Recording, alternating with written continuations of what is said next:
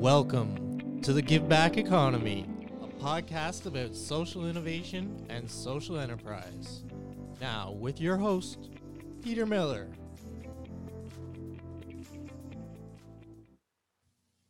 Welcome.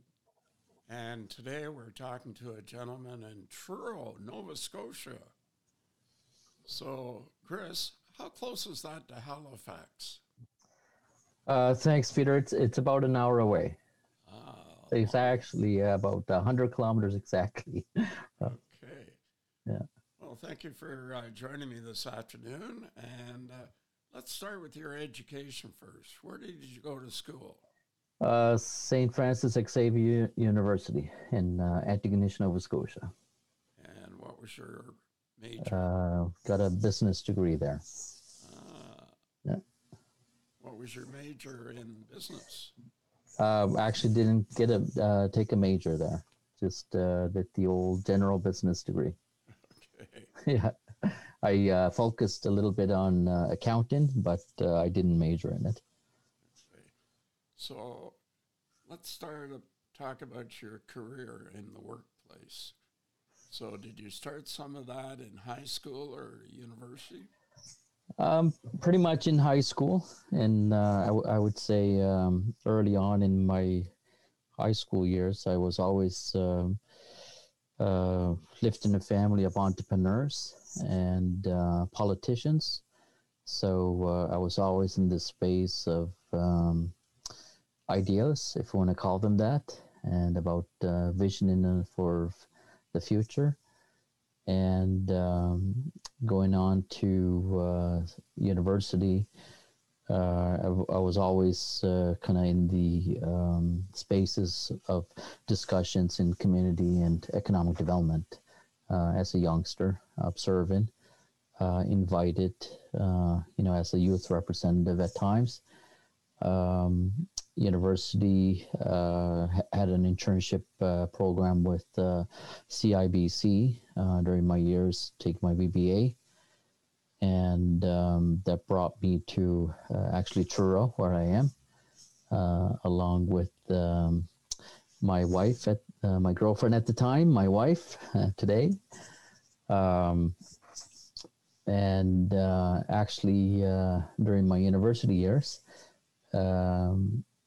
we had our firstborn, and I stepped out of university for a couple of years, ran a little windshield repair business as an entrepreneur. Again, during that time, I represented some of the government youth programming out there as their poster boy, and going to conferences, regional and national as well, and continued just to hang around with the local regional development stuff. Coming out of university, I worked for a short sprint with Public Works and Government Services through one of the tribal councils, and then there was an opportunity for a position here at Ulnooweg about a year after that, in 2000. Took that, and I've been with the organization ever since. 21 years this April. Wow. You must be ready to retire. I wish. There's lots more building, though. Okay. Yeah. So tell me about the name of the organization. Who came up with that name? It was actually given to the organization back 35 years ago. And the story dates back to about 1982, when the organization, not the organization, but the community itself, if you know the history, indigenous history, experienced, centralization, residential schools and Indian day schools and all that stuff. So you had a lot of kids coming back from the 60s scoop era as well, where you had indigenous kids to removed from their indigenous families into non-indigenous families. So a lot of them were coming back into the communities, looking for their culture, looking for their family connections, and a number of people saw that. One specifically being named as Helen Martin at the time was the, I believe, president of the Nova Scotia Native Women's Association. Helen expressed her concern about the mental state of the kids back then and the young adults. So, and the kind of the adopting out of Indigenous kids and all that. So she asked for a meeting of the chiefs, which was the Union of Nova Scotia Indians. They had a meeting, did a resolution, led to a big conference at Liscombe Lodge in 1983, I believe. And from that developed kind of the concept of two organizations, one focusing on social development, taking over the adoption of our kids, and the second, of course, being if you wanted a successful economy, you needed a business development arm, and you needed training, you needed jobs, you needed research. So the concept of Ulnooweg was born. The name itself is in its literal translation, it actually means Ulno.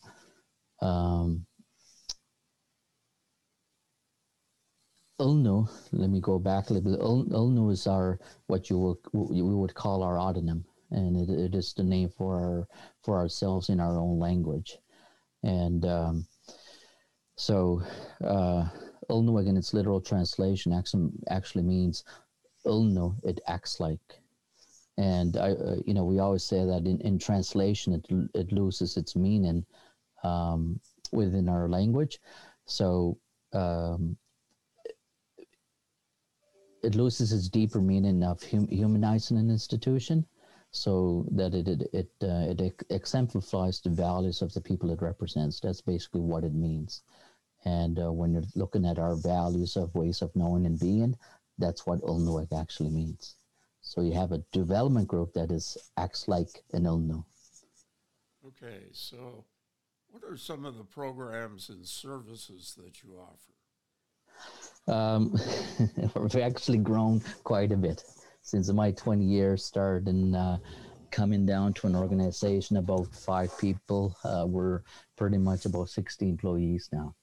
So over the years, we've developed from a lending organization that offers financing for commercial enterprises, both for entrepreneurs and communities, and also grants from the government. We manage the government grants program now under Indian Services Canada. We've been doing that for roughly about 5 years now. But since then, we've grown, kind of pursuing our journey of access to capital and the gap in access to capital within the communities. So along that path, we've developed what we used to be called the Ulnooweg Financial Education Center, where we developed a tool to support First Nation governments and their understanding of audited statements. That was back in 2013. And in the last about 5 years or so, we've really focused on our work with philanthropy, connecting philanthropy to Indigenous communities. 2018, we launched the Ulnooweg Indigenous Communities Foundation, and basically trying to build the relations with the philanthropic sector. Today, we're into fishery with the 1999 Marshall decision in fishery that opened us up into a team of experts in-house.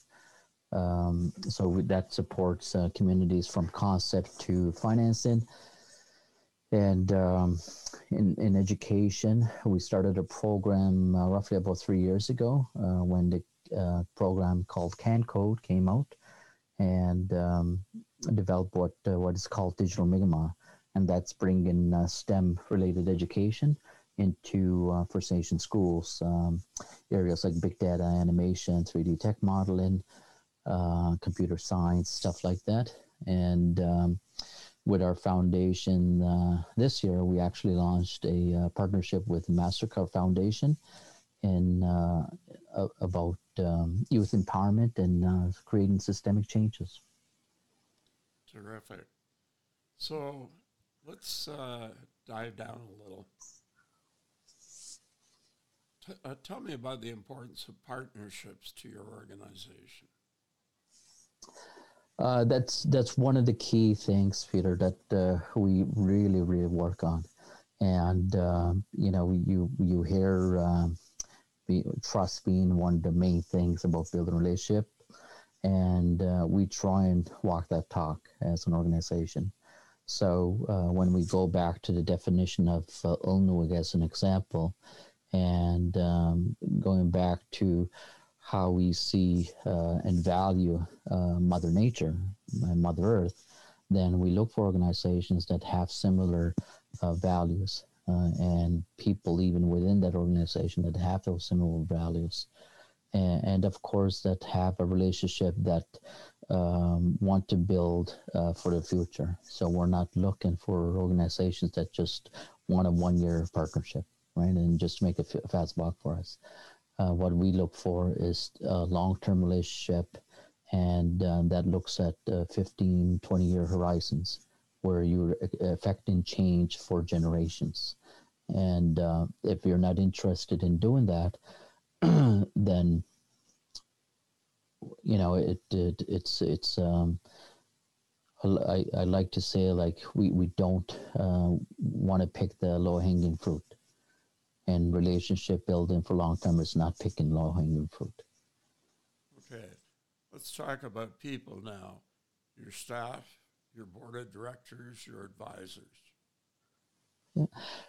We have a variety, diverse amount of staff, Indigenous, non-Indigenous, local, international people, is in the education, with education and from CAs to CMAs to MEDs, ambassadors, MBAs, to people in astrophysics and engineers. And so the variety of the stuff that we do impacts children, so we need the best in those areas. And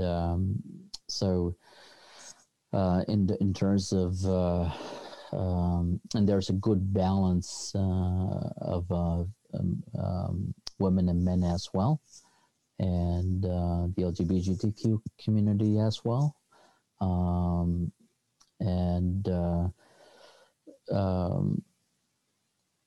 In terms of our board, our board is representative of our membership, which is the First Nation communities in Atlantic Canada. And the board is two chiefs from every region, one in Newfoundland and one in PEI, two in each, Nova Scotia and New Brunswick. And we have three different board members, one representing the Assembly of First Nations, one for the Native Women Associations of Atlantic Canada, and the Grand Council as well. And so that's our board. Our external advisors range from local people, consultants, economists, to a longtime advocate of Indigenous economic development in Quebec, Montreal, to a advocate for access to capital for Indigenous people out in British Columbia.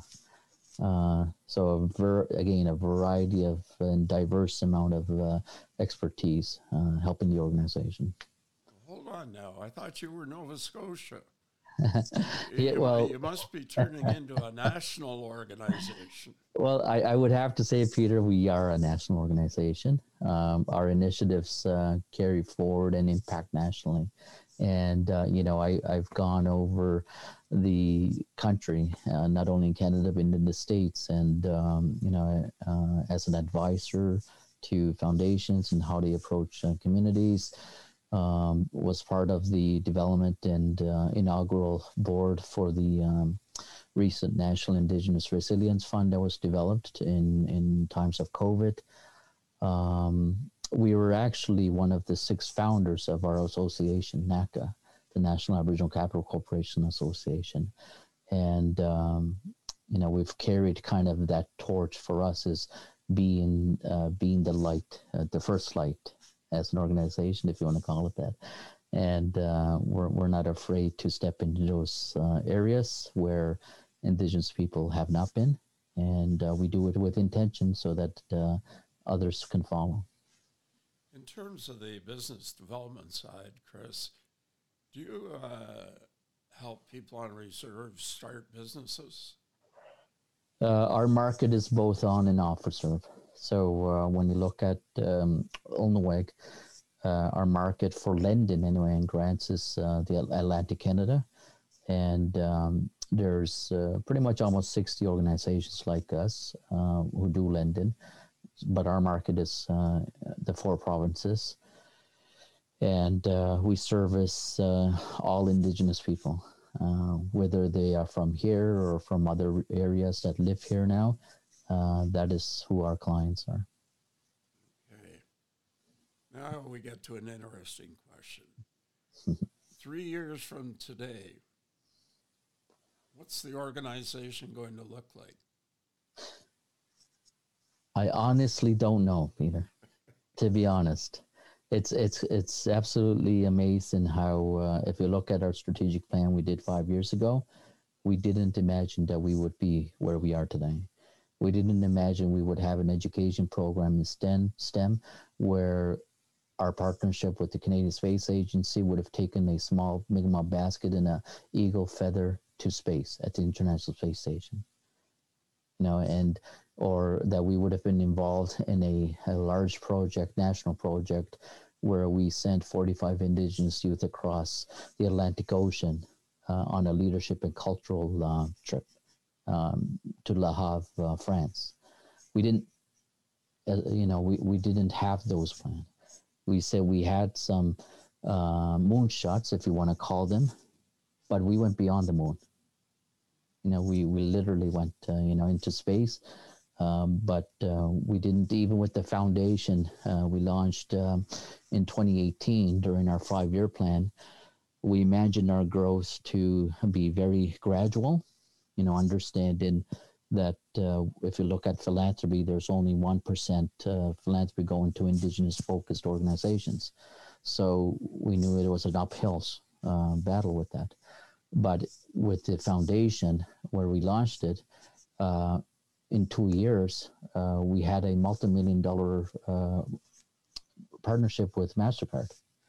And we're just built the infrastructure in the communities through our foundations and setting them up with qualified donees. And we flowed thousands of dollars to communities through our 3 organizations. But Chris, you're an innovator. 3 We years call from it, now yes. should be pretty easy. I'd love to say, Peter, 3 years from now, we will have a very robust youth population. Our focus on MasterCard is to empower our youth. And I'd love to see in 3 years them really take a hold of that and come back and reclaim our traditional territories all across Atlantic Canada and into the states of where Mi'kmaq, Maliseet, Passamaquoddy, and the Inuit were, right? And reclaim that space for themselves in the mind, not only body, but in the mind, right? In the mindset of that. We are about to close a deal with a purchase of a property called Windhorse Farm, which is part of it is about 200 acres, and a part of it is ancient forest, pre-colonial forest. And we're going to change that into, not change it, but improve it with our Indigenous, including Indigenous people to it. But we're going to create a education and healing center out of that. It's going to fall under our Ulnooweg Education Center, and it'll be a safe space for youth and for elders, both for Indigenous and non-Indigenous and Indigenous people, to create relationships and create those allyships that we envisioned when we signed our original treaties. So, Chris, I looked at your website, and I noticed it's only in English. Is there a reason for We are working on it to do the translations, and but in English it's the common language, and but we do have staff that actually do speak French, that we service the French population in northern New Brunswick as well. But luckily, with our growth now, we do have people that can speak the Inuit and Innu language, I believe, in our youth, and the Maliseet language as well, and recognizing the different tribes there. It is something that we are currently actually working on, Peter, in making sure that the educational stuff that we develop is developed in consideration of all the tribal groups in our region. Why not set up an office in Vancouver so you could visit there when it's warmer? Yeah, don't don't tempt me on that one. But to be honest too, Peter, our CEO is based out of Toronto, near Toronto. Yeah, and our senior investment manager, his name is Daryl Hassig, is based out of Calgary.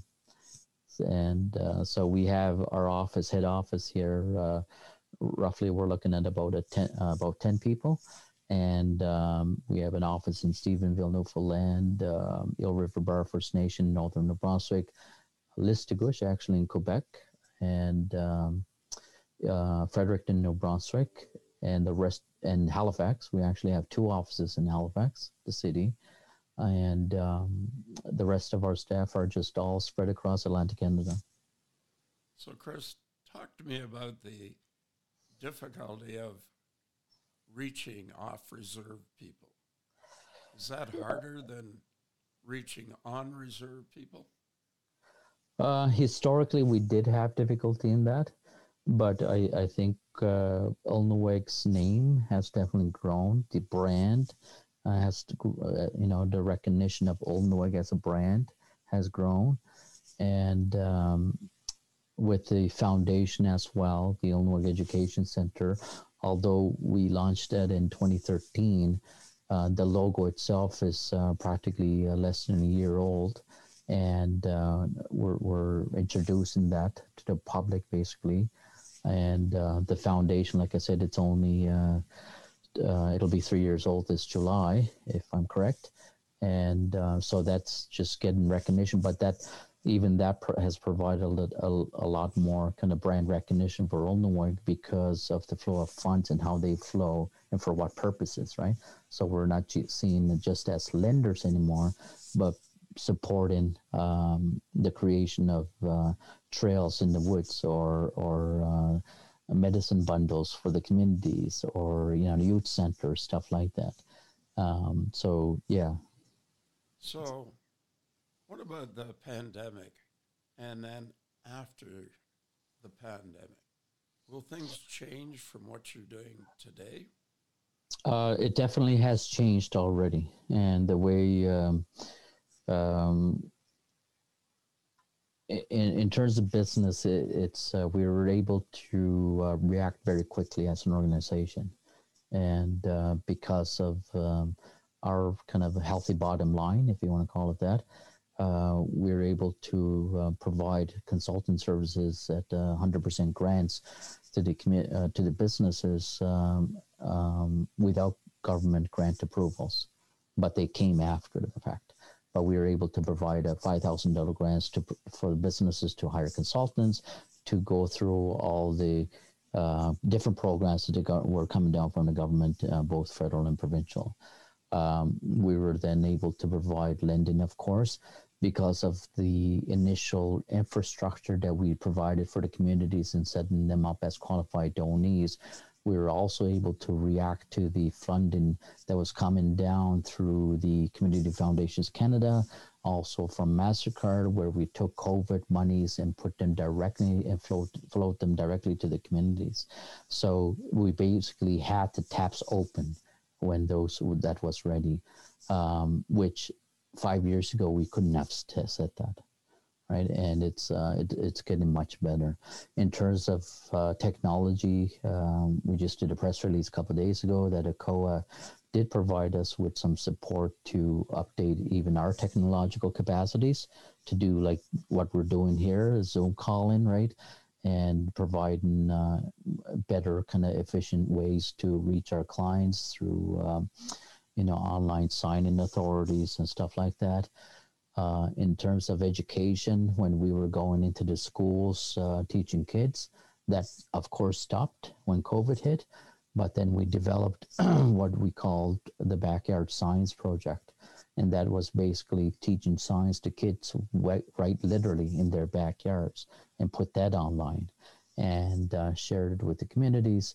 That actually went international. There were over 100,000 downloads to those resources from US and across. And that we've actually put that on a learning management software. So it's there's a lot more I think we can do in terms of technology-wise, and it really has, I think, opened our eyes up into the possibilities, and even utilizing more of technology to do this stuff.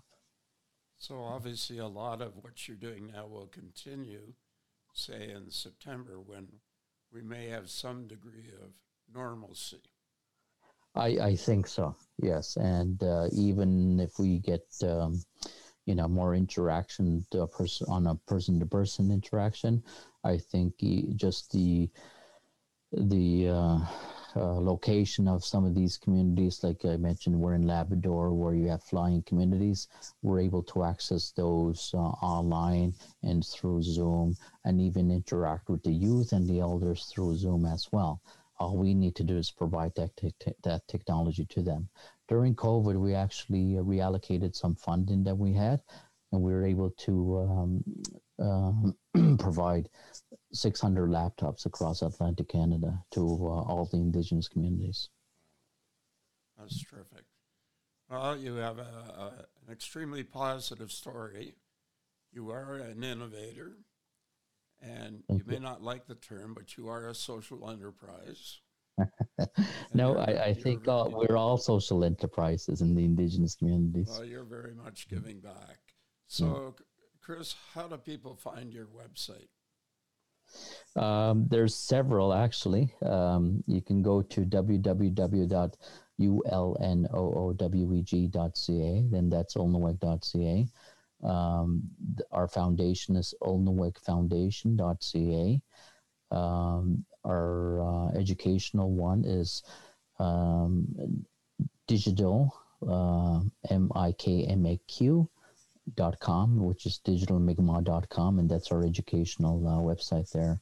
And you can find us on social media as well, Facebook, Twitter, and with those three different organizations. Okay. Well, thank you very much for your time today. It's a great story to tell, and you've told it extremely well. So thank you. Thank you, Peter.